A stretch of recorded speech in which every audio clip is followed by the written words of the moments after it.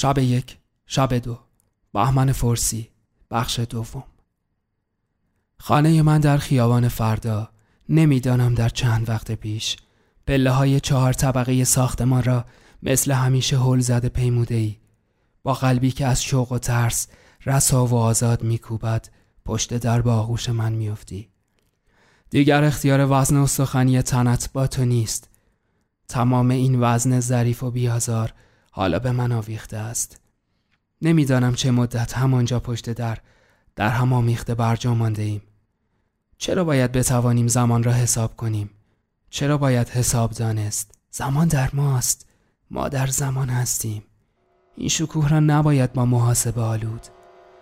در این سکون بی زمان از 2 تن برپا مانده من صدای کوبیدن یک قلب و وزش یک سینه را می شنوم و سکون فقط با امواج بی صدای بوسه ها و بوسه ها و بوسه هاست که می شکند.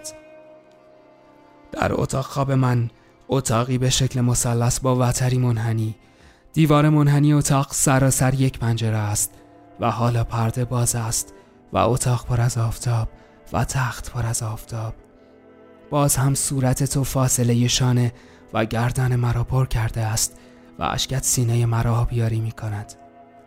آذین همه چی رو می دونه و این است که آذین مزاحم توست. هر لحظه پاهای تو را می پاید که آنها تو را به کجا می برند. از دست پدرت هم به زور خلاص شده ای. به تو می گویند تو دیگه تنها نیستی، یه دختر تنها و آزاد که هر کاری دلت بخواد بکنی. من وقتی این حرف را می شنوم باید از تو چیزی بپرسم، چیزهایی بپرسم، ولی من هیچ سوالی از تو نمی کنم. من هیچ فکر نمی کنم که تو با این حرف چه حرف دیگری را می خواهی به من بگویی. من فقط می شنوم و بدنت را حس می کنم که تمام وزن ساده و خوب آن روی تن من گسترده است. آذین بدبخت و محرومه، حسوده، هیچ وقت با یه مرد اونطور که باید نبوده. شایدم تا حالا اصلا با هیچ مردی نخوابیده، یا شایدم فقط خوابیده. من اشکایت را کنار می زنم. تو دست مرا می بوسی و به سینه‌ات می فشاری. در نخستین روزهای ماه بعد تو و پسرت و بالاخره یک بچه به دنیا آمد و شد پسر تو. کی آمد؟ کجا آمد؟ چه وقت روز یا شب؟ نپرسیدم. نگفتی. نمیدانم.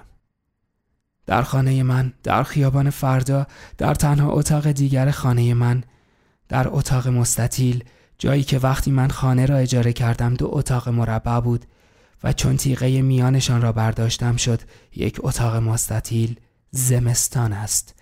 ما در مستطیل هستیم. تو در صندلی راحتی چوبی سیاه کنار بخاری لمیده‌ای. من روی زمین در کنار صندلی نشستم و با شکم تو که شرمگین و خوددار بالا آمده است بازی می کنم. دستم را با پرهیز تمام در زیر لباست روی شکم تو می لغزانم. چطوره؟ دلم نمیخواد اینطوری پیش تو باشم با یه شکم پر از یکی دیگه. تو خودت اینطور خواستی.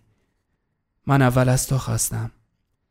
فکرشم نکن. این خود طبیعته که تو اینطوری پیش من هستی. خود واقعیت. حتی خود حقیقته. و یک لحظه با خودم میگویم این شکم به هیچ وجه پر از دیگری نیست. پر از من هم نیست. پر از خود توست. فقط تو. و میپرسم راست میگی؟ چی رو راست میگم؟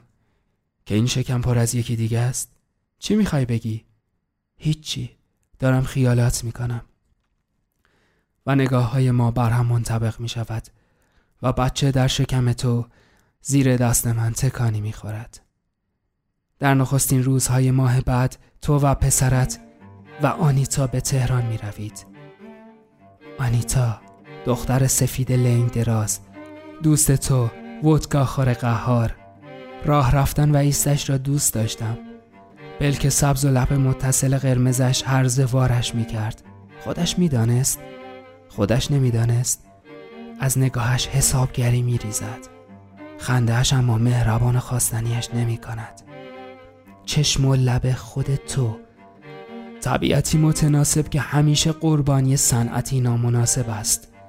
با این رنگ هایی که چشم و لب تو را می پوشانند هرگز نمی توانم آشتی کنم. ولی هرگز این را به تو نمی گویم. این رنگ بر چشم و لب پوپک نیست. پوپک در حرفها، رفتار و اندیشه‌اش است. پوپک زن دیگر زندگی من، تب زیبای دیگر من.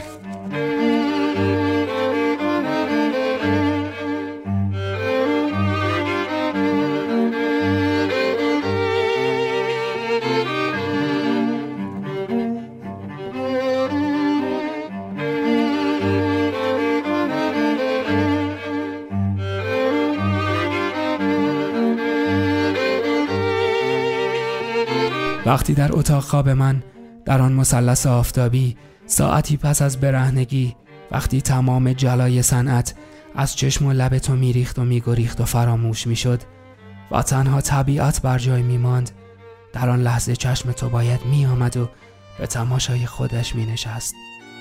کاش در آن لحظه زمین و زمان آینه میشد و تو آن حیوان پرستیدنی زیبا را که برهنه و ناب و بدوی در بستر من بود میدیدی، تا برای همیشه از رنگ ها می گریختی و چشم و لبت را آزاد می کردی.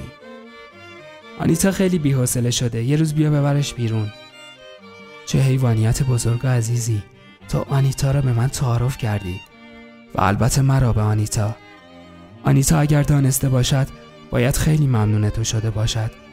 هرچند من این لقمه را نپذیرفتم، هیچ وقتم درست معنی آن را نفهمیدم، ولی معنی تو را بهتر فهمیدم و معنی طبیعتی را که بین من و تو جاری بود. درباره آنیتا حرف زیادی نداری که برایم بنویسی. او تنهاست و باز هم همسفر تو. شاید همین بار بتوانی در تهران یک مرد رسمی برایش پیدا کنی، همانطور که بالاخره یکی از لندن ولی نه لندنی برای خودت پیدا کردی و چیزی هم عوض نشد. زن همین است، سرگشته‌ای در گرداب میان مرد رسمی و مرد دلخواه و هرگز رضایتی و کفایتی در کار نیست. حتی اگر نام مرد رسمی ژیرار و جسمش ساخت زوریخ باشد. میدانی که من نشانی ندارم. نشانی مرا بعداً از حافظ خواهی گرفت و من از طریق حافظ به تو نامه بنویسم. فکر میکنی فرنگ با همه بدیهایش برای من خوبتر از ایران است و به احتمال زیاد تنهایی شکن تا اینکه تقویت کننده ی تنهایی. هوم پا گرفته، بزرگ شده و حسابی شیطنت می کند. پسرت، هوم. در میان سنگ‌های باستانی در یونان، من هوم را بغل کردم و با او صحبت می کنم. هوم، تو پسر کی هستی پسر؟ این مامانت خیلی فکرای گنده‌ای تو کلش بار کرده. میگه اروپا برای من بهتر از ایرونه. ولی من بیشتر دوست دارم اون اصلا فکر نکنه. بهش بگو که من به جای نسخه اگه میتونه دوا بده. هوم، تو میدونی چه اسم سختی داری؟ تو نوشاک آیینی مردمی هستی که پیش از حمله اعراب توی کشوری که دیگه مادرت هم درست حسابی به اونجا تعلق نداره زندگی میکردند. من خیلی ممنونم که مامانت اسم تو رو گذاشته هوم. اما نگرانم اون افراسیابی رو که تو در آینده به کشتن میدی چقدر مستحق کشته شدن باشه. بچه کلمه ای از حرفای من نمیفهمد. هوم را میگذارم به زمین و او در میان سنگ‌های فخرآفرین باستانی به سویی که نمیداند تاخت برمی‌دارد. دیگر چیزی در این نامه نیست. آن را با آتش می‌سپارم. پایان بخش دوم از رادیو روغن حبه انگور.